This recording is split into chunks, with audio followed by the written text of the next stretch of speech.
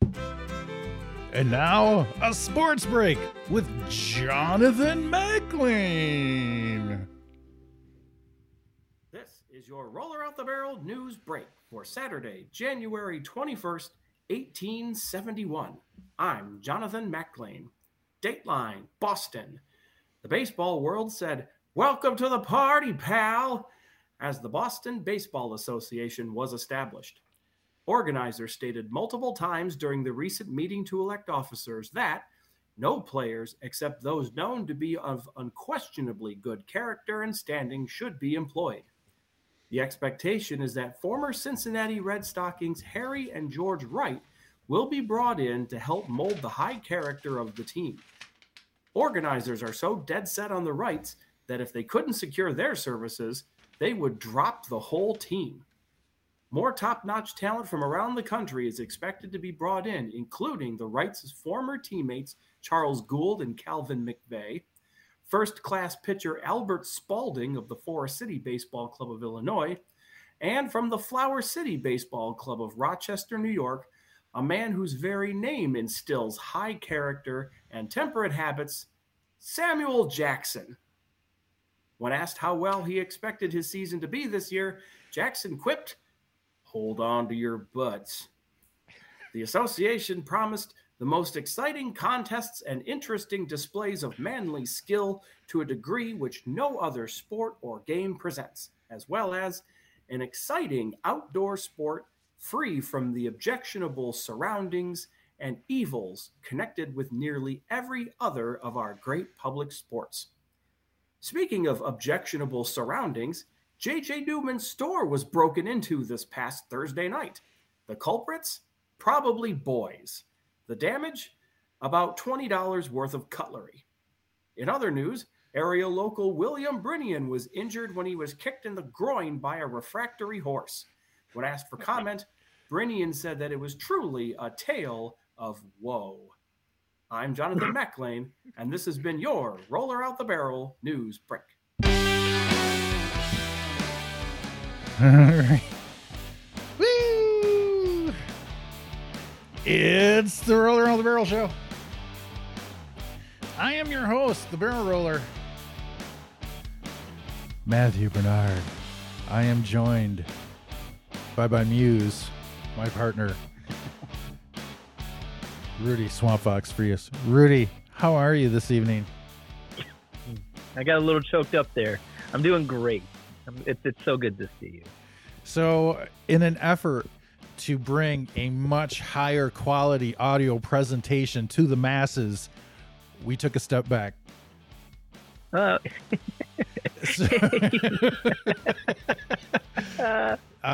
So we're back on my phone. I don't know how. I don't know why. But here we are.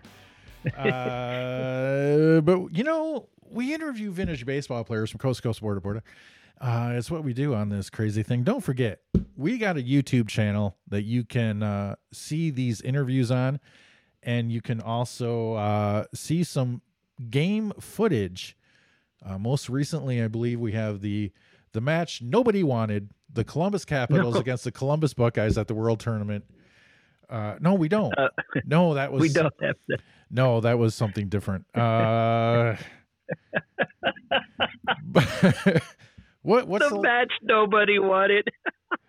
Oh, we have the Columbus. I'm sorry, we have the Columbus Capitals against the Ninth Volunteers of the Ohio Knights. Is that the only match we got up there? Why am I even advertising this? Listen, we're gonna have a lot during the summer. Just deal with it. Length, well, it's not. It's a. I'm using air quotes, friends. A full length match full of commentary and in-game commentary. It's really good.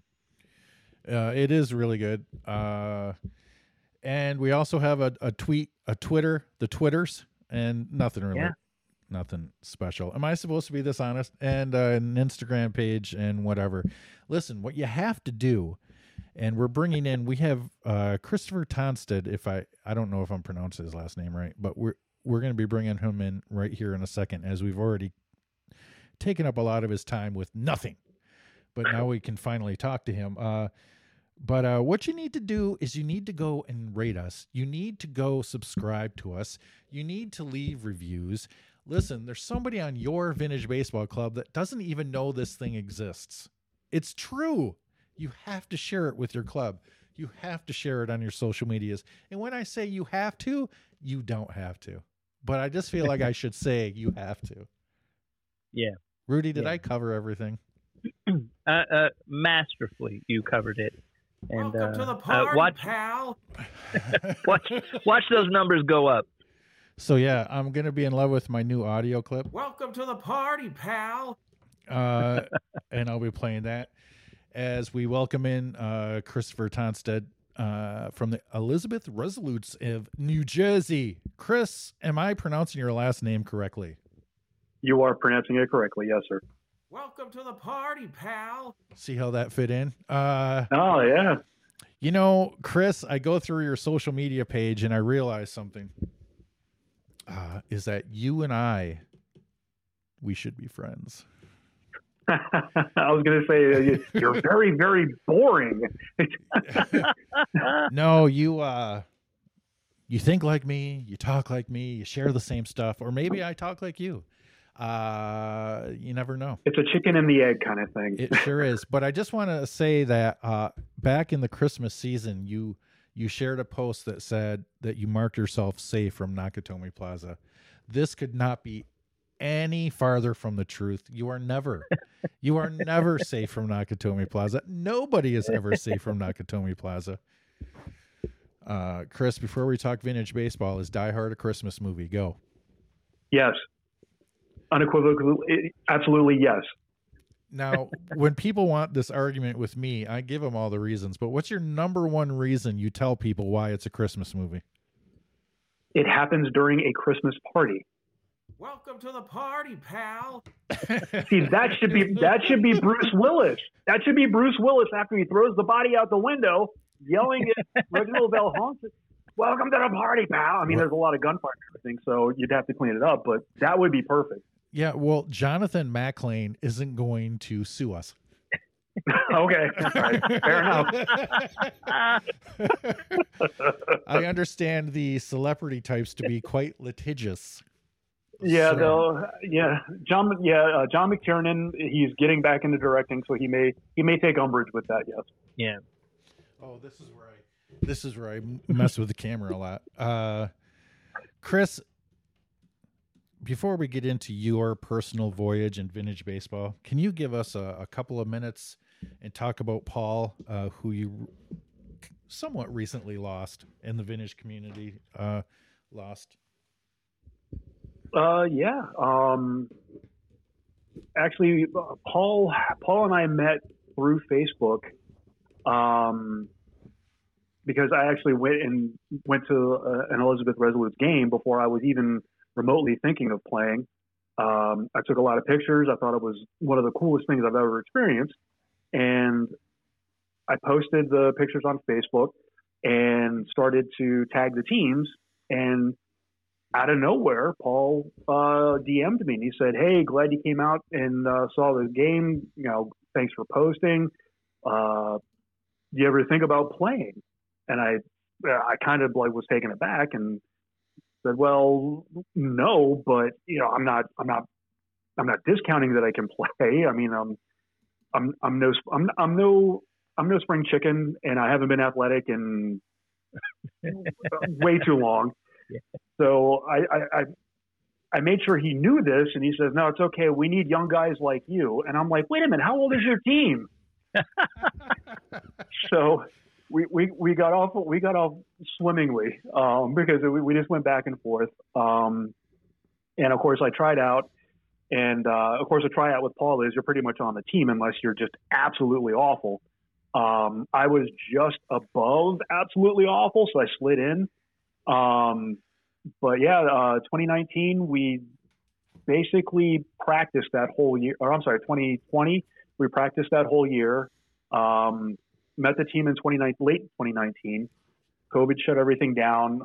Really no game, so the team just practiced. And we had our first game with this current roster of the Resolutes in September, playing the Brooklyn Athletics. Oh, those guys. Yeah, they were they had been friends with Paul for a long time. Of course, Paul and Ed Elmore, they go way back. Mm-hmm. So Paul was there. He didn't play. He was still going through treatment for his cancer. And while we didn't win both games, we kept it respectable. We were only down. There was never like a double-digit deficit that we had to come back, or a differential. I'm sorry. So we played well as a team. And Paul said, he was proud how we played. Of course, he had plenty of critiques. He would never just go, "Hey, good job, guys." It was like, what the hell are you doing at third base? Stay on the bag. What are you? So it was good that he actually got to see us play after practicing that whole year. And unfortunately, just over a month later, we lost him. He lost his battle with cancer, and it was surprising because we really thought we thought he was beating it. So when we got the news, it hit us pretty hard. So and it hit everybody hard that knew him. One of the first phone calls I got was from Paula Weaver, and she was just like, "Oh my God, I didn't know," because she nobody really called her to say this was happening. We just kind of kept it to ourselves. And that's when she said, "You know what I'm going to do? I'm going to make up these armbands that say Quick Step, and you guys can wear them throughout the season, for Paul." And it was just one of those things that it cemented us as like an extended family. Mm-hmm. It was, I knew I was going to make friends playing vintage baseball, but a lot of it has really grown beyond friendship, which is really it's always encouraging when you get involved with something and you're that invested in it. So, but that's basically how I met Paul and how he got me to play. And I think I'm doing better now. They haven't kicked me off the team, so. You're lucky Paul's not here to let you know for sure how you're doing. I tell you, if I usually play second base, and if I screw something up, I can hear him yelling down it. He's just like, you can hear, Maron. It's. I can hear his voice, and yeah, it's when we screw up, we hear him. Absolutely. What an like it's such that experience alone is a roller coaster of just your introduction to the community, and then you find out about it. It gets shut down as everything else does, so you don't even really get to experience it fully in like that first year. Yeah. You have to wait a while to get going, and then this figurehead in the community is that the person who brings you in, and then that's wow. But and it's just you just said the extended family. It speaks to how much he meant to the community, how much the Resolutes mean to the community, and like that we've all felt that collective loss, and that you have that support system around you to grieve with, to comfort, and it's really something special. So it is. It really is. In 2020, when we did the Baseball History Day, we had a bunch of teams come out, and it was just enough people so we could form 6 teams, and we played on 3 fields. And oh no, I'm sorry, that was last year. We had enough to do 2 teams on 2 fields. We had the Liberty, we had Rising Sun came. Of course, the Atlantics were there. I'm trying to remember. Elkton came up. Yeah. So it was a lot of people that knew Paul, and Chuck Ciccarello and Pine Tar came down. And we all, anybody that had anything to say, we had, in between games, we kind of remembered Paul. So yeah, it was that right there was, again, furthering that feeling of extended family. What really got me was, how when somebody reaches out to you and says, "Hey, I want you to be a part of this. I think you'll be beneficial." You take that to heart. You're like, "Wow, thank you." And I got to know Paul as, we went through practices and we'd stay afterwards, and I'd talk to him on the phone, give him ideas, and he would bounce stuff off of me like, hey, did I come off gruff? And I'm like, well, yeah, I mean, he's Paul. It's like, I knew what you were saying. I didn't take your tone to heart, but I took the criticism. Like, I don't know. Some people, they think I'm, I know I sound like an asshole, but I'm just trying to be constructive. I'm like, you're good.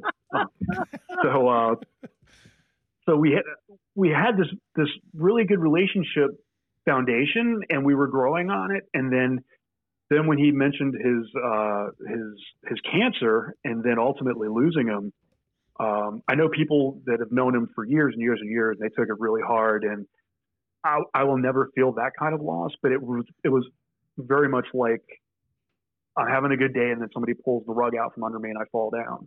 It was just one of those things, like out of nowhere. I'm like, I can't believe it. It really affected me. I really wished I had more time with him. Absolutely. More time with him and more time with vintage baseball. How many times do you kick yourself that you didn't find this until you were already a tad long in the tooth? Yeah, long in the tooth, teeth falling out. Yep. I really wish I had found this 20 years ago. Honestly, I'm trying. I'm progressively getting back into shape, but it's at my age, it's getting a lot harder.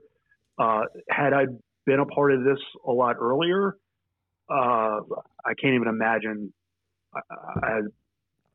It would have been something a lot bigger than it. I can't explain it. I really wish, of all the regrets, I wish I'd found this earlier. Absolutely. Last week we had Darren Tenney on, and we were trying to get him to play some guitar, and it did not turn out. And it harkens back to the Paul Salomone episode I had, where I asked Paul to play the piano. It did not turn out. I remember that. Yeah. But everybody, if you want to learn about Paul Salomone, is it Salomone or Salomone? I've heard it both ways. I've heard it both ways too, and I think it's just Salomone. I thought so too. And you can go back in the archives, in the Roller at the Barrel archives, and listen to that episode. It was a great episode. My fondest memory of that episode is after we stopped recording, Paul and I talked vintage baseball for another hour after that. So that was amazing. I had a great talk with him. It's the only time I've ever had any communication with him, and it was a great memory I'll always have with the show. I mean, I would have had it anyway. So, I mean, that was just a great day for me. So, Chris, what is your vintage name? Oddly enough, we really don't have vintage names or nicknames on the team. We joke about it, but we never really did that. It's actually historically accurate. So yeah, I know. And that's one of the things, like, I mean, to be honest with you, when I prep for a game, I usually drink like a V8 equivalent, like a tomato juice with veggies in it. It tends to make me gassy. So while I'm on the field, I'll be at bat, and the catcher will be like, "Really, dude?" I'll be I'll go to like I'll make it to first. I'll wait for the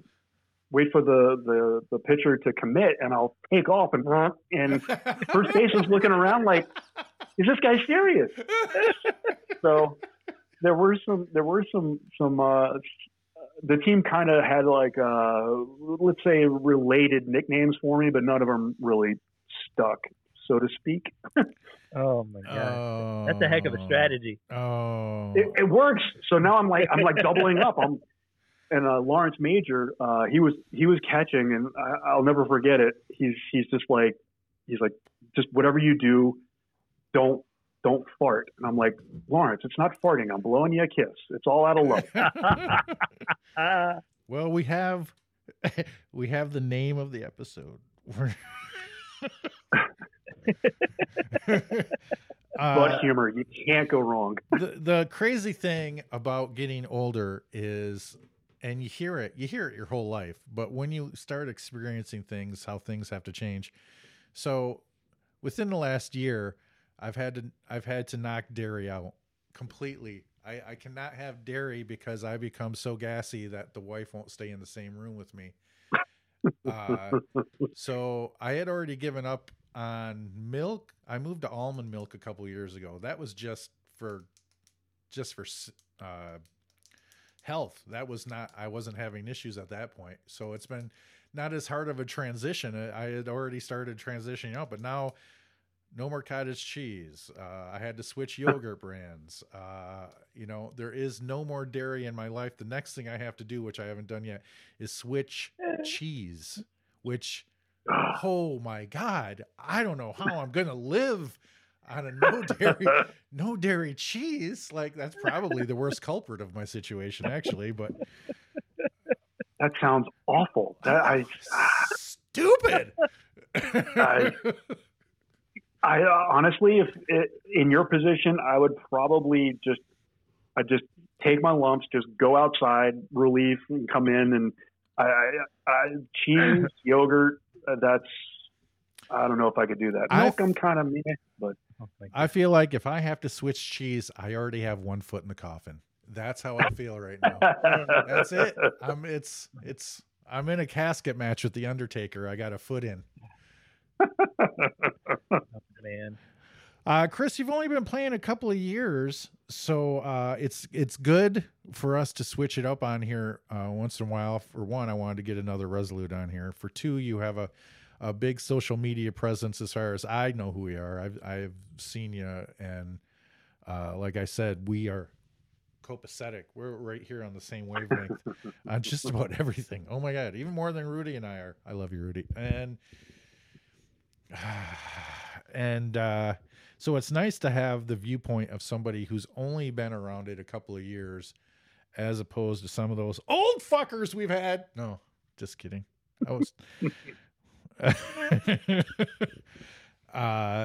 So yeah, I can definitely understand the whole wishing I would have found it 20 years earlier, because I went through the same thing. I only got to play. I stretched out. I played for bits and pieces of 10 years and then had to hang it up a couple years ago. So a couple years ago, last year, 2 years ago. Yeah. And I'm very disappointed I did not come across it sooner, but hey, what can you do? Stay involved. That's it. Yep. Chris, when your body gives out, everybody needs an umpire. I have umpired one game. And of course, umpires, when you're officiating, you're never going to keep everybody happy. It's usually 50-50, but actually I was broken into umpiring a match between the Atlantics and the Liberty. So I knew everybody, a few people that I wasn't really familiar with on the Atlantics, and a couple of calls where they disagreed with me, and they would just look at me and kind of, huh? And then, of course, Lawrence, being the pitcher he is, he'd throw another pitch while they're standing there and take advantage of it. But that's definitely something I have, I'm not going to say thought about, but I think people are, hey, you did one, you want to do another, that kind of thing. So I'm trying to keep fit so I can stay as active as possible. I got a fitness regimen that I'm trying to do like 4 or 5 times a week. Hopefully it works. We'll see at our first game on the 25th. Yeah, I definitely don't want to hang it up unless I absolutely have to. I'm looking at your schedule. When you look at your schedule, does anything pop out to you? I mean, you guys get to play in some great places on the East Coast. I am so jealous of that. Is there anything that pops out to you on this schedule where you're like that? You pointed to that. That's the one. Well, there are a couple. The ones the festivals that we normally go to, of course, like Rocky Point, where we see the Providence Grays.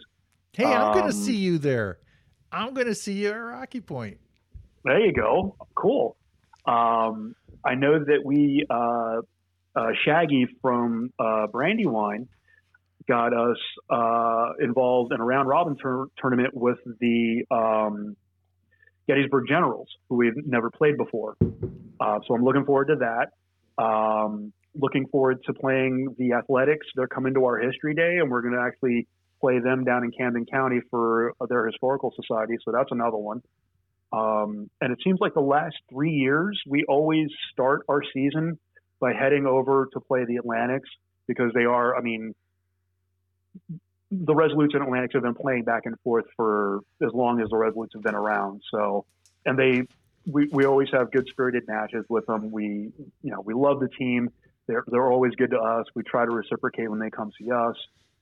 Always have a good time with them. I was encouraged to get a hold of Frank with the Hoboken 9, so we're going to be playing them. It's good to see them kind of getting back into the swing of things. But yeah, I mean, honestly, it's hard to pinpoint. The new teams that we haven't played, I'm definitely looking forward to. Those are probably the ones I'm really looking forward to. But honestly, all these people, I want to play them because we either really know them and we really have fun playing them, or they're the new teams that like Philly and Gettysburg that we just haven't played before, but we know we can be evenly matched with them. You start your season on March 25th. That's a bit optimistic, don't you think? Yeah, you gotta. Sometimes you just gotta live by the seat of your pants. Walk us through what a late March game can be like. I'll tell you, we did this last year. It was late March. This all kind of started me and Dean Emma going back and forth when I first took over scheduling in 2021. I didn't realize that our home field, Rahway River Park, they only take reservations for fields starting April 1st. So I started planning, let's do late, mid to late March. And I sent it in. They're like, oh, we don't take that. You gotta April. I'm like, oh. So then I was like, so if we play anyway, are we going to get to like county cops? I don't know. And so I was like, whatever. So I reached out to Dean. I'm like, hey, they were supposed to come to us. And I said, can we flip flop it? And he's like, yeah, sure. So that's kind of how this all started. Now, last year we did this. It was late March. We showed up. Sun was shining. Beautiful day. First game was 1864. Started playing. Wind picked up. Clouds came over. Got chilly. Okay, no problem. I believe we won. No, they won the 1864 game. Then we moved on to 1870, which is our rules.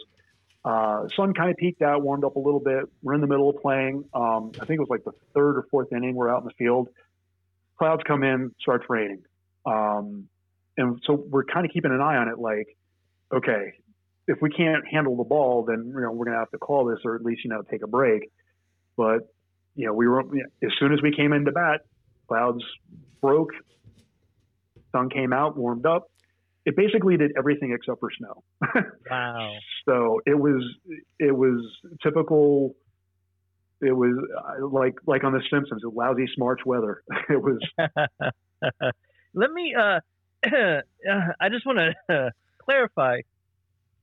You were introduced to vintage baseball in 2019. Yes. No vintage baseball except practice in 2020. Yes. By 2021, you are doing all of the scheduling for your club? Yes. What happened was when we got the news about Paul, our current captain and the person who captained our game when we played at the end of 2019 is Craig Combs. And after we initial grieving and shock of losing Paul, it was a Saturday, and my phone rang and I saw it was Craig. So I picked it up, and I'm thinking, this is it. Either they're shutting the team down or I'm off the team, because I'm definitely on the lower rung as far as talent. So I'm like, hello. He's like, hey, Chris, it's Craig. How you doing? Niceties and everything. He's like, look, just so you know, we're going to continue with the team. And I'm like, oh God, here it comes. And he said, we think you'd be perfect to do the scheduling. And it was like Wile E. Coyote with the jaw hitting the ground. I'm like, okay. He said, I talked to our equipment person is Matt, who's our outfielder. The treasurer is going to be our shortstop, Frank. He says, we know that you're really, you want to be a part of the team and you're putting in a lot of effort outside of just practice and playing. He says, that's why we think you'd be good for scheduling. And I said, if you think I can do it, then yeah, absolutely, I'll do it. And let me tell you, it was like, I'm going to need emails, I'm going to need phone numbers. And he gave me all he had. And then from there, I just kind of, grew on that, using Facebook to reach out to teams. And, and of course, my inexperience, I'm, doing stuff that's, now I look back, I'm like, okay, that was probably stupid. So yeah, I just basically threw me in, and fortunately, I'm not going to say I swam, but I was pretty buoyant. You didn't drown. There you go. Exactly. You mentioned that you guys played by 1870 rules. How often during your schedule do you get to play by those rules actually?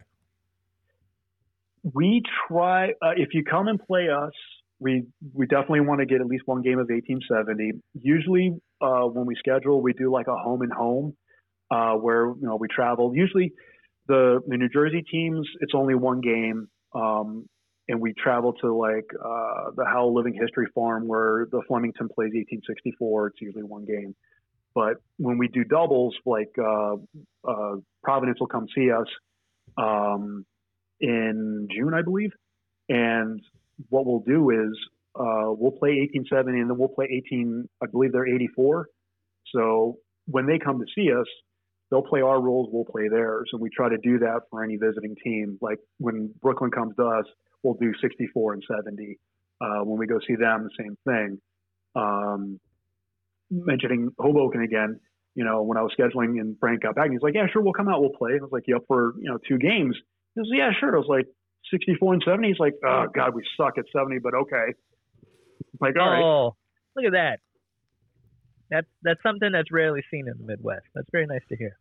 No, it's I put it out there, and if they're like, we're only up for one game, that's fine. As long as we get to play, it's not like a hard, fast thing of like, 2 games or not at all.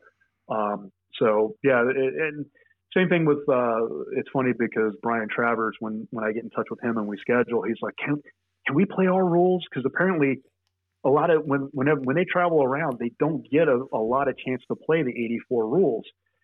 And when he came to us last year, we had to borrow their equipment. All of our equipment that we inherited from Paul, it needs some TLC. So we took care of what we knew we were going to use. But like the catcher stuff, it needs attention. Yeah. So we, I got in touch with Brian. I said, mind if we borrow your stuff when, he's like, no, it's okay. We'll show you. And they were great. They're always, Brian and the whole group with Providence, they're just awesome guys to play. And they're awesome friends to have. When we went to Rocky Point in 21, he actually, when we played them, I don't think it was Providence. I think it was the Mutuals. He actually, since Paul was a veteran, he had a properly tri-folded flag, and he put it on first base where Paul usually played. And he says, just a quick moment for Paul, and it was, just to show, to show like he affected people. Like he pissed people off, but he also showed a lot of love. So. Hey, it's time for a new segment that we've never done on the show before. Rudy, I think we talked about this, but Chris studied theater at George Mason University. So I'm a thespian. This is a little segment I like to refer to as Two Dudes Talking Theater. Go, Rudy. That's hilarious. Oh, it's so nice to meet a fellow thespian in the community. What was that? What? Thespian. No. Yeah, you heard me. I said theater. See, when you go to college, and major and performance. You learn how to enunciate and hit those plosives. So talk about that experience. What made you choose a major that was going to be so plentiful, once you graduated? Yeah. Honestly, I wanted to get into film, and back in the, I graduated high school in '90. If you wanted to go to film school, you had to go to New York or California, and the only other thing I could do was really theater, which was the closest thing.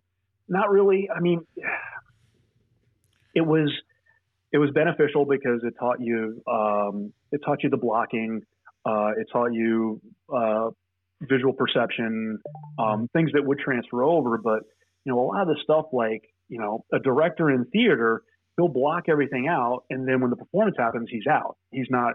It's all stage manager's job from there. So that's really why I did that. And then, of course, the illustrious film career never materialized. But I'm really jealous of the technology that's out there now. I mean, for minimal outlet. I mean, even on my phone, you can just go out and make a movie, and put it on YouTube, and get noticed. So right, it's ridiculous. I graduated high school in 2000, and then yeah, well, I was right on the cusp. Like, I was like, when I graduated college, they're like, you need a black and white headshot, and I was like, we're still doing that, okay. And then I worked in up in a regional theater in Cleveland, Great Lakes Theater Festival, for a couple of years. And then I was like, I'm going to New York, because like you said, New York or LA, New York or LA. I moved to New York during the writer's strike. And so there was I got in one of those like off Broadways, like that's what I was like, how many offs are you putting in this? Like that situation? In the Upper West Side, it was a lot of fun, but eventually you're just like, all the jobs are being taken by the actors that aren't doing, the shows are shut down, no one's doing, so like, but I mean, totally. Did you have a particular interest or preference in, say, a genre at all for that spoke to you? Not a big fan of musical theater, which is funny because my wife loves musicals. I'm like, oh, God, all right, I'll make that concession. But I loved Mammoth. I loved like the fast-paced dialogue. So stuff like that. That's what I kind of gravitated towards. When I was at George Mason, they would have this thing called Drama-Rama, where the directing class would put on just a scene, and it was like a core of us. There was like maybe 3 or 4 guys. It was Dennis, Joe, myself, and then one other person who unfortunately I don't remember his name. And we're all like, all right, we'll be in each other's, scenes and whatever. And I did Talk Radio by Eric Bogosian. I forgot which section I did. And I was like, I'm going to do production. I'm going to record an intro, so it'll fade in. And we all bit off way more than we could chew. And there was, I'm trying to remember what I was I forgot the play, but it got to the point where it was like one of the last ones I'm doing, and I'm on stage, and we literally had the script in front of us because we were just so wiped. Yeah. And the guy that my friend Joe, who I'm playing against, he just goes, just like another stratosphere of like off the script. And I'm looking around, and the guy that was Dennis, who had directed it, you could see him just waving us off, like, get off the stage, just go, just go. And so we just kind of like got up and left, and there was like you could actually hear crickets, and then just the one little let's and that's all it was. Everyone else was just in awe of how bad it was. Just some guys will say, hey, you do, just for being there, so we had to, and this was for a grade, and my directing teacher came up, Rick Davis, awesome guy. I actually think at the time he was a member of the Academy, where he was actually a voting member. And he came back to us. He's just, oh my God, what happened? And I'm like, I don't know. I just locked up. And Joe was just like, well, man, I just started winging it. And I'm like, no shit. So we had to redo that. And we actually, when we redid it, not in front of an audience or anything, we actually got the timing down and nailed it. And I'm trying, oh God, I remember, there's this one section where it's two guys going back and forth. They're actors, and I just remember like one of the lines, like one of them goes off stage, and the other one is just, whether the weather be cold or whether the weather be hot, we'll be together, whatever the weather, whether we like it or not. And I had to like memorize that and get it out like in that cadence, but everything else about the performance I don't remember. Yeah, that's pretty much it. Honestly, like when you get in those moments, you just those little moments are the things that stick with you. All right. Yeah. Let's see. Go ahead. Let's see if we can go around in a circle and say theater is in the most snooty possible voice as possible. We'll go around 3 times. I'll start. Theater. I believe you mean barrel roller. The theater. Jesus, a high bar.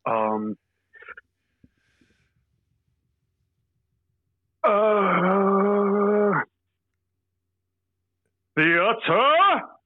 Ooh. Theater. From the diaphragm. There you go.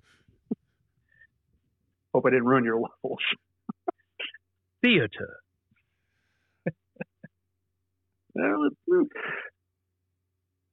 Theater. How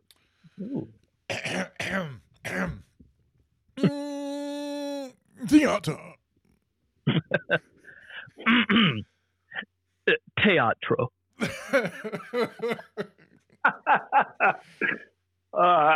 am I going to follow that? The only way to do it is just bomb it out. Theater. Chris, I look on your social media pictures and I see you in a bunch of Civil War uniforms. Are you reenacting or are you taking part in plays? What is that all about? It's technically it's Revolutionary War. Okay. It is a uniform fashion. It's a Revolutionary War uniform fashioned after the uniform that may have been used by the crew captained by John Paul Jones. Because back then they really didn't have any kind of uniforms to speak of. The reason why I have that, going back probably like right after I graduated high school, Fort Frederick State Park has they have like a group that, supports the park, and they put on what they call a Sutlers event, where you basically go in there and you're period correct from the French and Indian War. It's vendors. So when you're there, you're camping, you're cooking over an open pit. There's no like radios or anything. You literally are immersed back into the French and Indian War. And I did that with my father for several years. And then when I moved up to New Jersey, got down there maybe a couple of times, but I missed it. And then when I lost my father, coincidentally because of cancer, one of the things I wanted to do was like, I'm going to get, he always made fun of me because I bought a shirt. He's like, you're never going to wear that anywhere. So I'm like, you know what, for my dad, I'm going to get an actual uniform. And I wanted to do like a naval uniform. So just out of nowhere, I just, I sent them my measurements, and it was Smiling Fox Forge was the sutler that did it for me. They had me measure it. It's legitimately a fitted suit. It's really, really well made. So now I have this thing. And of course, at the time I was working with my father-in-law and my family at our Harley dealer. And, of course, Halloween comes by. That's my uniform or my costume. And then we got more and more involved with our local historical society, the Merchants and Drovers Tavern Museum. And they would do kind of like haunted tours of the neighboring Rahway Cemetery, which has a very, very old history, actually. The oldest grave in there is like 1740s. So what they'll do is, we'll pick a grave site that has a story, and they'll guide them through, at night. And what I'll do is I'll have my lantern, and I'll just kind of in the background just be walking around. Of course, the footwear it's all, legit. It's not, there's no sketches or anything. It's hard leather with wood heels. So as I'm walking, you hear me tromping along, and I'll just, they'll see this ghostly figure walking along with a lantern. And then I got to the point where I'm also, I'd get behind them and I'd throw like a branch up in the trees, and you'd hear, what's that? So I started using that for them, and basically just volunteering with them. That's where that came from. So the theater never leaves you is basically what you're saying. Yeah. I mean, there's always a little bit of thespian, I'm not like flamboyant about it, but I do like to, if I'm going to perform, I'm going to perform to the best of my ability. There you go. Theater. I am a horrible actor, by the way. That's why I wanted to be a director. No stage presence. I'm more behind the scenes. Well, we had to do a full, like, I'm a performance major and graduate from Ohio University, and we had to do everything. I was assistant master electrician for Dancing at Lunasa. You had to do a directing, a semester of directing. So like I can butcher some direction of Chekhov like nobody's business. And that's when I realized, I probably shouldn't be the person telling people what to do until I figure out what the hell I'm doing. So like that. Yeah, no, same thing with me. Like I'm acting, harsh. What for? It's so wooden. I was awful. I knew I was awful, and my teacher's just like, "Look, you're passing, but don't pursue this as a career." I'm like, "Yeah, I agree with you." I love it. Hey, Rudy, have we been joined by our second guest yet? Yes, we have. Okay, you want to tell him? Give us 5 more minutes, and then we'll transition from one guy to the next. But you got it. But before we let Christopher go, we do have to give him the old pepper.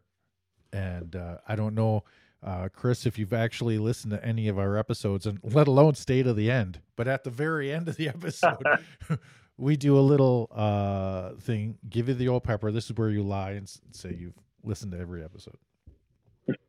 Every episode, religiously. Theater.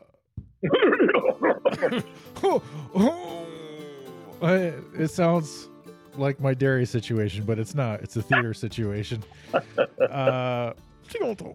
Okay, here we go. Which is more likely to exist, a Yeti or a Loch Ness monster? Ooh, Yeti. What type of dancing do you wish that you knew how to do? The Charleston. Rate the 5 Diehard movies in order from best to worst. Diehard. Diehard 3. The rest don't matter. This is true. This is true. I told you we're on the same wavelength. What is your favorite Bee Gees song?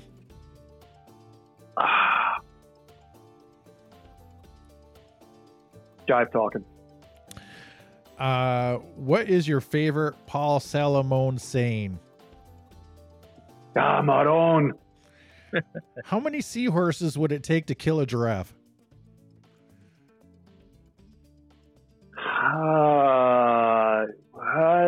Strategically placed, only one, really. Depends on how you look at it. What was your first car? A 1975 Chevy Monza with a 262 V8. Chevy Monza. Love that car. Name an overrated superhero.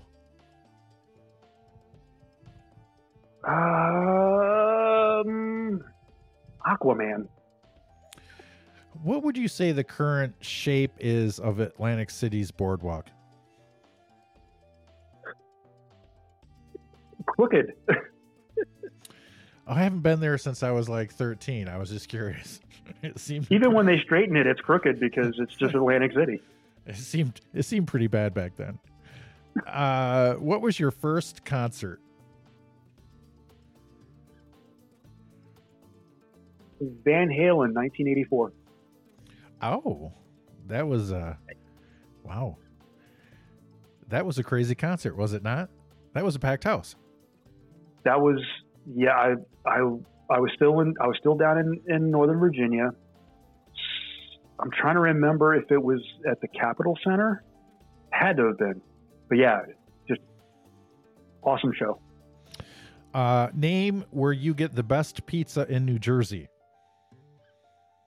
Oh, you're going to do this to me? I am. Jesus.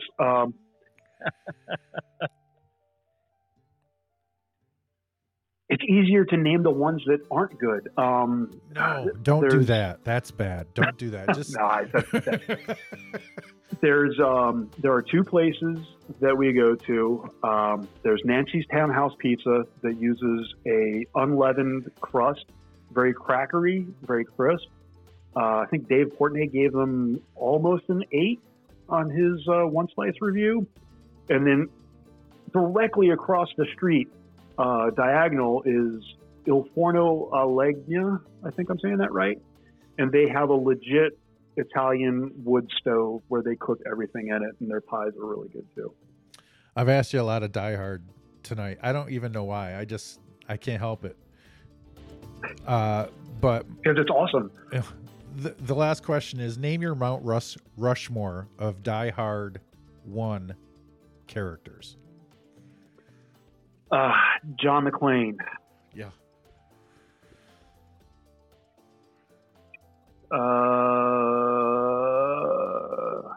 I'm going to throw Ellis up there just because Ellis. Yeah. Bonnie Bedelia is up there because she's just a badass. Oh, she's a bitch. She's just a bitch. Let's see. Well, Alan Rickman, because Alan Rickman. And the last that's one. 4. How many spots do you think there are on the Mount we're Rushmore? Let's. You know what? Nope. Get the dynamite out. You got to take one down to put one up. I'm sorry, but you could not just say a 5th. Take one down to put one up. All right. Let's replace Ellis with John Gleason.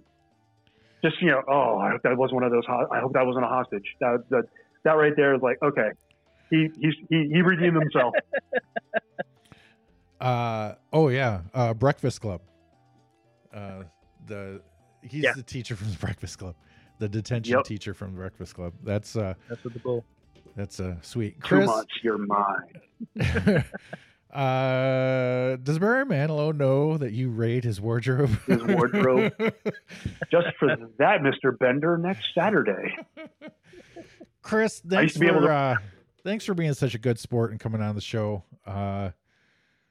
We appreciate you. It was great to have you on here. It's great to talk to people from the East Coast and get to know them better. I don't run into the Elizabeth Resolutes. I don't believe Rudy does either. So it's great to run across and hear about 1870 baseball and everything you guys are doing on the East Coast, which is, top of the world, Ma, in vintage baseball. So thanks for coming in, and we appreciate it. Least I could do. And I do have to thank you, because at the Doc Adams Festival, you allowed me to put my camera up under your tent or your Easy Up to film our game on I forget the name of the field. It's not Shank Field. It was the other one. But you were right there, and I'm like, hey, do you mind if I get under there? And you're like, yeah, sure. Well, I'm a hell of a guy. I don't know if you know about this about me, Chris. You are, absolutely. And humble. What a hell of a tent. Rudy, did you want to say goodbye to Chris before we bring in our next guest? Chris, it's been a pleasure to meet you. I'm sure our paths will cross sooner rather than later. I wish you all the best this season, and I look forward to seeing you again. Thank you. Hopefully we'll see each other when we're in line for tickets to Hamilton.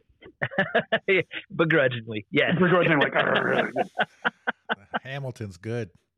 Theater. All right. Take care, Chris. All right, see you later, bud. Let's go ahead and bring in our closer. The closer. There you go. We're up by one run in the bottom of the ninth. And we're bringing in Bill Helm, the Vintage Baseball Association Secretary. And we're going to talk to Bill about the upcoming VBBA conference in Dayton, Ohio. And I'm sure he's had to talk about this and do social media about this so much that he knows everything there is to know about the conference and then some. Hey, Bill, welcome in. How you doing? Hey, doing great. How you doing? Can you hear me? Absolutely. Yeah. I want to wait a second. I want to take a second to publicly apologize to Bill, who has been the most patient guest we have ever had. I've been messaging Bill while Bill was in the waiting room. I've been sending messages saying, we're wrapping up. We're 5 minutes away. My apologies. So, Bill, thank you so much for your patience. It's really not a problem. I told you I'd be in at 5, and I got in early, quite a bit early. So I've just gotten some reading done and figuring you'd get to me, and so here we are. We're 17 minutes behind, but it was worse than that. We've actually done quite well. Bill, it's a pleasure to meet you, and we brought you in tonight to give you a platform and a chance to talk to everybody in the vintage baseball community from coast to coast, border to border, about the upcoming VBBA conference in Dayton, Ohio. I know that you've been reciting this to so many people. Give us the goods, Bill. What you got? Well, this is actually my first conference to attend to, which is going to be really, really cool for me. I've been with the VBBA for about 4 years now. I'm the secretary. I do the minutes in the meetings, and probably more interestingly than that is I put together our newsletter each quarter. So that's a lot of fun, finding interesting vintage baseball stories and getting them out there to our member base. That way folks like you can read about what's going on in vintage baseball. So not only am I always interested in finding interesting stories, I figure every time I talk to someone who is a vintage baseball enthusiast such as you all, I'm looking for you all to send me your stories that I could get into our newsletter as well. To the conference, again, my first conference, we check in at 4 o'clock on Friday, and then we do a meet and greet at a restaurant called the Rusty Bucket. We'll spend some time hanging out with each other and, folks getting to know each other and others just catching up that they have not seen each other in a while. That'll be our Friday night. Saturday after breakfast and, the opening remarks and whatnot, we've got three separate meeting times, 9 to 10, 10 to 11, 11 to 12, where we have various talks, workshops going on. Each of those time slots has 3 talks. One is the 9 o'clock. We have 3 talks. VBBA's 20th anniversary committee will be talking with us. Also, a gentleman named Richard Heineck will be doing a piece on History Isn't Always Pretty, Pennsylvania's involvement in the segregation of baseball in 1867. Another talk from the safety committee of the Dayton Fire Department. That should be interesting as well. 10 o'clock, again, 3 more talks. We have a history of baseball uniforms. Bob Sampson, our historian, will do a talk on ballists, deadbeats, and muffins inside early baseball in Illinois. That's his book that's coming out. And we'll also learn a little bit about the history of Dayton baseball going back to the 1860s. At 11 o'clock, 3 more talks. One about 1800s, clothing, dress, how people would dress back then. Eric Loudenbach, he'll be doing a piece on the art of umpiring, and I'll be doing a piece on how to connect with the media and your communities. That's our. We're actually going to have Bob Sampson on within the next month and talk about that book that he has. And let me ask you this, Bill, if you know, is Tracy Martin the one responsible for bringing uniforms to the conference for people to look at? In all honesty, I'm not sure. Again, it's my first conference. I'm not sure. Our VBBA president, Gary Shipakassi, is probably even more knowledgeable, I would say. I was just checking out the Facebook, as my mic moved, so I apologize. Checking out the Facebook updates, and it looks like that there are. I saw 2 previous Roller Out the Barrel guests. Mule Willis of the Clodbusters will be presenting, and I believe I think I saw Tracy up there too, barrel roller. Oh, so because I thought I had heard something. So Tracy must be doing the uniforms, then doing a presentation on the uniforms. Bill, as secretary of the VBBA, well, you're going to be busy, and you're not going to necessarily get to enjoy everything. But as Bill Helm, a person and a vintage baseballist, what's the thing you're looking forward to the most at the conference? Oh, geez. For me, that's easy. Our keynote speaker, Bob Kendrick, the president of the Negro League Baseball Museum. I'm just so excited about the fact that he'll be at the conference and he'll be talking, and we'll get to learn from him about the Negro League Museum and what he's doing with the Negro League history. That's just really exciting to me. Bill, are you affiliated with a current vintage baseball club? I am. I moved up to Washington a couple years back, and I'm in the process of forming a team called the Whatcom Aces. Whatcom is the name of the county that we live in, and Aces, that's named after my friend Mike Adrian, who passed away about a year and a half ago now. His nickname on the ball field was Ace, so we call ourselves the Whatcom Aces. We're a team forming. Is this Washington State? Yes, it is. What a lovely tribute. What era rules do you think you're going to start with? Oh, we're definitely going to go with 1860 rules. I lived in Arizona for 8 years, and I was on a team in an 8-team league. We played 1860 rules. My team was the Fort Verde Excelsiors. We were kind of in about the middle of the state of Arizona. I captained and played on that team from, 2013 until we moved out here in May 2021. Wow. Are there any current vintage baseball clubs in Washington, or are you going to be the one and only? We'll be the one and only currently. About 10, closer to 15 years ago, there was an effort to put together a vintage baseball team. I don't remember the guy's first name, but his last name was Cartwright, and he, I believe, was the great-great-grandson of Alexander Joy Cartwright, who we all know in our 1800s history of baseball. So he was living in Washington. He was trying to put together a team. I found some stuff on Facebook about him trying to put together a team.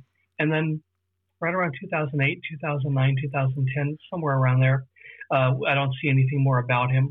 I think he may have passed away at a young age.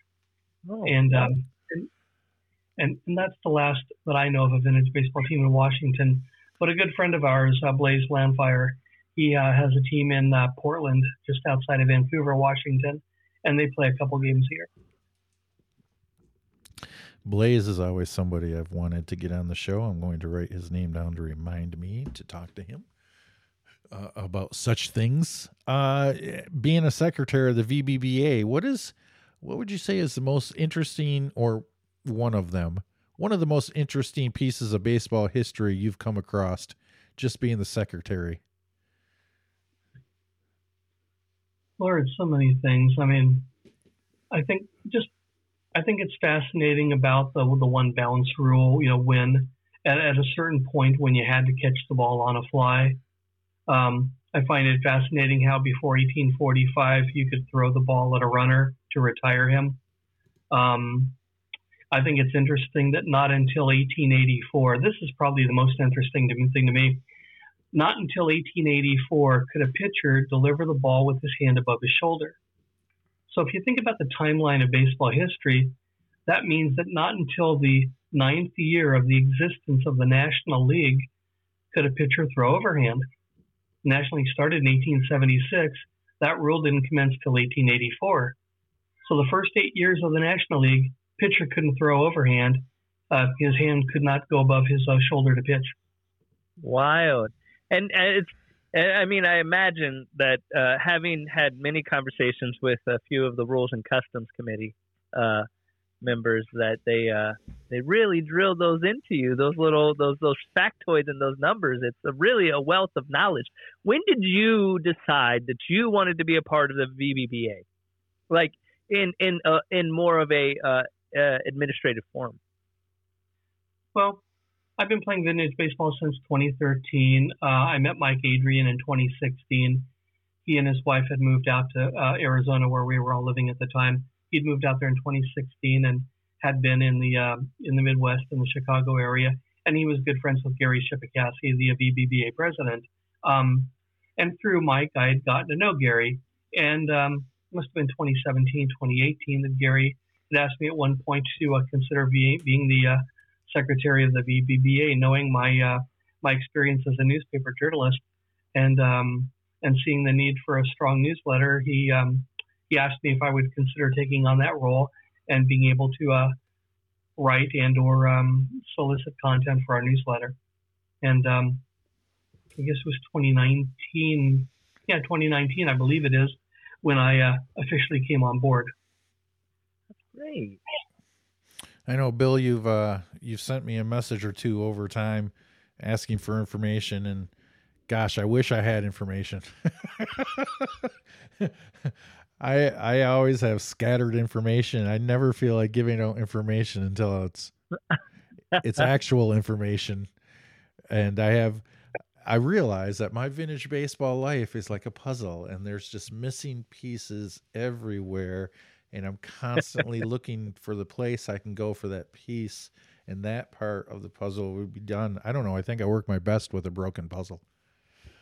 But hey, I found this. I want to get this out there. The conference is at the Doubletree Suites by Hilton in Dayton. There's a special rate deadline of March 15th. All suite rooms, $119 a night. 2 double beds, 2-room suite sofa bed, or king size bed, 2-room suite sofa bed with complimentary breakfast reservations. But you can only get that special price for a couple more days. You can call sales manager Sarah Brooks at 937-436-2400, extension 1192. So yeah, just a couple more days to get the special price on that conference. And it sounds I haven't been to one of these yet. And really, you have not been to a vintage baseball association conference? I have not. I don't want this to sound as snooty as the theater thing that we did earlier, but I'm busy. Oh, wait. You stop it right now.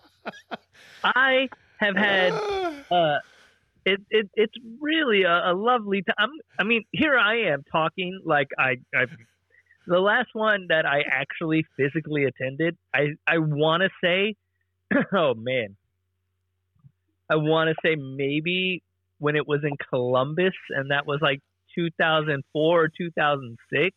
I'm not 100% certain on those dates, but yeah, no, they're really great. You have a lot of amazing presentations. I was lucky enough to present twice at the Vintage Baseball Conference, and it was during the COVID years when I was made plans to come up there to Dearborn, Michigan, and Greenfield Village and share some stuff. But it was all for safety, done virtually, and it was a great time. Some really amazing content is presented. You presented twice? Yeah. Snore. Now, hey, you used to live in Columbus, right? What was that? You used to live in Columbus, right, Rudy? I still reside here, still holding it down in Columbus. Well, you know, it's funny. My son lived in Columbus, Ohio for 10 years and just moved out here last September. What? Oh. Congratulations. Yeah, he was getting his bachelor's at Ohio State, then his master's. He'll get his master's. He'll finish up in May, and turns out that as he's studying sports industry for his degree for his master's, he's currently an intern with the Seahawks and the Seattle Sounders soccer teams. Oh wow! I'm gonna be complete. I love Columbus. It's my hometown. I will never talk bad about Columbus, but I mean, there are pretty cooler places than Columbus, and it sounds like he may have found one. It's a double my son. Yeah, my kid lives in Seattle proper. My wife and I, we live actually, gosh, we're in Bellingham, Washington. We're approximately 20 minutes south of the Canada border. Wow, that's amazing. Bill, let me ask you this. Let me ask you this.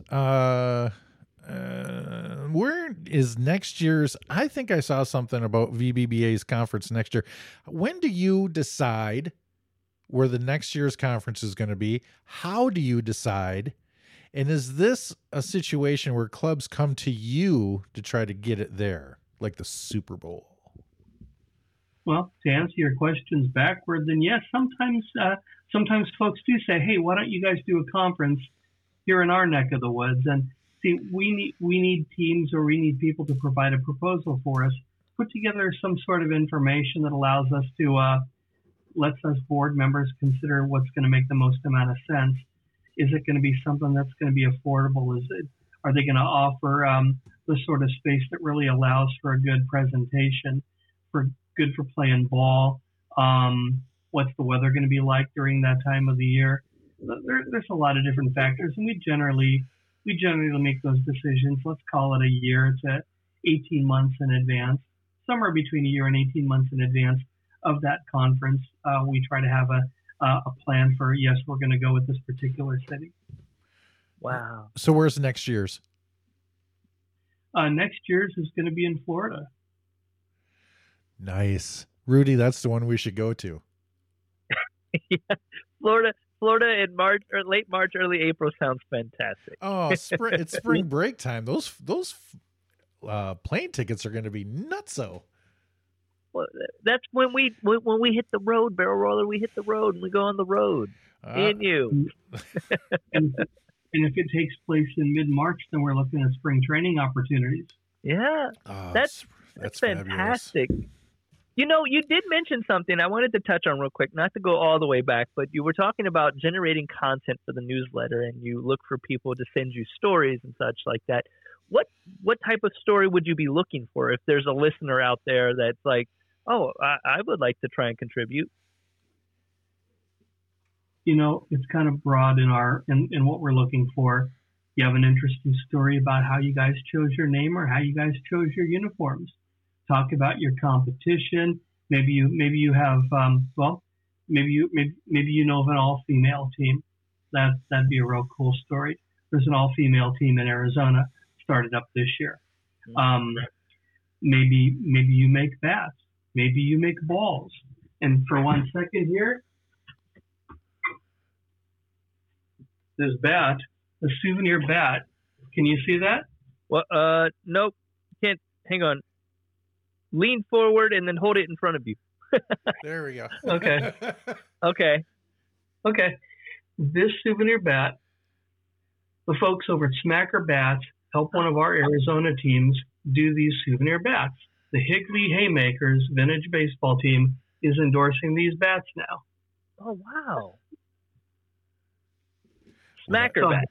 That's really cool. Yeah, Smacker Bats and the Higley Haymakers came up with an idea for using these as a marketing tool for getting people out to the games, whether they be fans, whether they be players, whether they just be umpires, whether they be anybody interested in the movement. Wow, that's amazing. Yeah.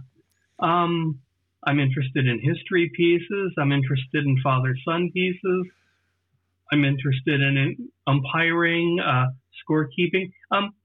Anything and everything that is part of the vintage baseball movement. You know, like with any story, guys, you can tell when people are excited about what they're doing, and you can read that excitement in their words. Those are the sorts of stories that I think are most exciting, is when people are really excited about what they're doing. Or when they do something just incredibly unique. You know, there's a few folks who make the vintage baseballs. John Tenney out in Arizona, Corky Gaskell.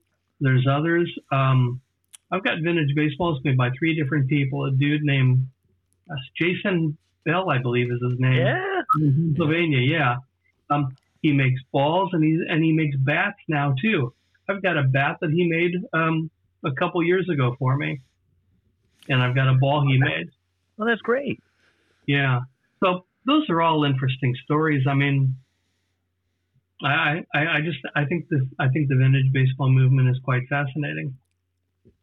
So everybody out there that's listening, all across this country, if you have anything story-wise to do that you have in your back pocket for vintage baseball, send it to Bill Helm. How can they contact you, Bill? Well, easiest email is bill@lindentribune.com. I'm the editor of the Linden Tribune newspaper, Linden, Washington. So that's bill@linden, LYNDEN, Tribune.com. So every single go ahead. No, but you go ahead. Every single person that has a story, I want everyone to wait until April Fool's Day. On April 1st, I want every single person that listens to this episode to send Bill a vintage baseball story so he gets it all at once. That seems like a horrible idea. I'd rather have too much. That'll keep you busy. Maybe. I don't know. No one's going to do it. Always better to have too much than too little. That's true. There you go. Hey, Bill, thanks for coming in and talking VBBA conference with us. We really wanted to get that information out just in case. I know it's unlikely that there's a vintage baseballist that is like, what do you mean? No, social media has been flooded with information. Everybody knows this exists, but we still wanted to get it out there just in case there's somebody that wants to get there and is making a last minute decision. So thanks a lot for coming in and educating us on Dayton and Florida. Not a problem, guys. Thanks so much. Yeah. No, yeah. Let me just also real quick before we take off, want to talk about I really appreciate all the work you're doing. It is not easy to try and organize this community of people, and your efforts are noted and appreciated. So continue the great work. Hopefully we'll see you guys. Hopefully I'll see you in Dayton. Still trying to solidify some plans, but I'll just get us out of here real quick, barrel roller, if that's okay. Stay on after we let Bill go, but yeah, go ahead. Absolutely. For the barrel roller, I'm the Swamp Fox, and we want to tell you to keep it station to station, and we'll see you out in the field. Take care, guys. Recording stopped. Hey, Bill, I'm really excited to hopefully see your conference. Your topic fascinates me. I can't wait to see it. Looking forward to seeing you, Rudy. Thank you. Have a good day. As Bill Helm has closed out the show for us, the VBBA Secretary. Here we are. It's just Rudy and myself. Rudy? Hey. Theater. Theater. Theater? This one comes with a story real quick. Back in the early 2000s when R. Kelly was doing his Trapped in the Closet saga, and they did the making the video of Trapped in the Closet, it always pissed me off when they would talk to him, because it'd be like, this is how he said it, we're really doing this like theater. He really pissed you off. Yeah, I was always on the fence about him anyways, and then he'd just be like, who says theater? Theater. Theater. All right, Rudy. Good to have you here. We had some complications in the beginning. Other people don't know that. Chris knows that. But other than Chris got a front row seat for it, and he was such a great sport about it. God. One day we're going to get a hang of this, folks. It's going to be our last episode. Our last episode is going to sound so good, crystal clear, like we're in the room with you. All right. Hey, Rudy, I want to take this opportunity to have you try a different sign off tonight. Right now. Go. Ladies and gentlemen, welcome I'm to Fun the party, pal.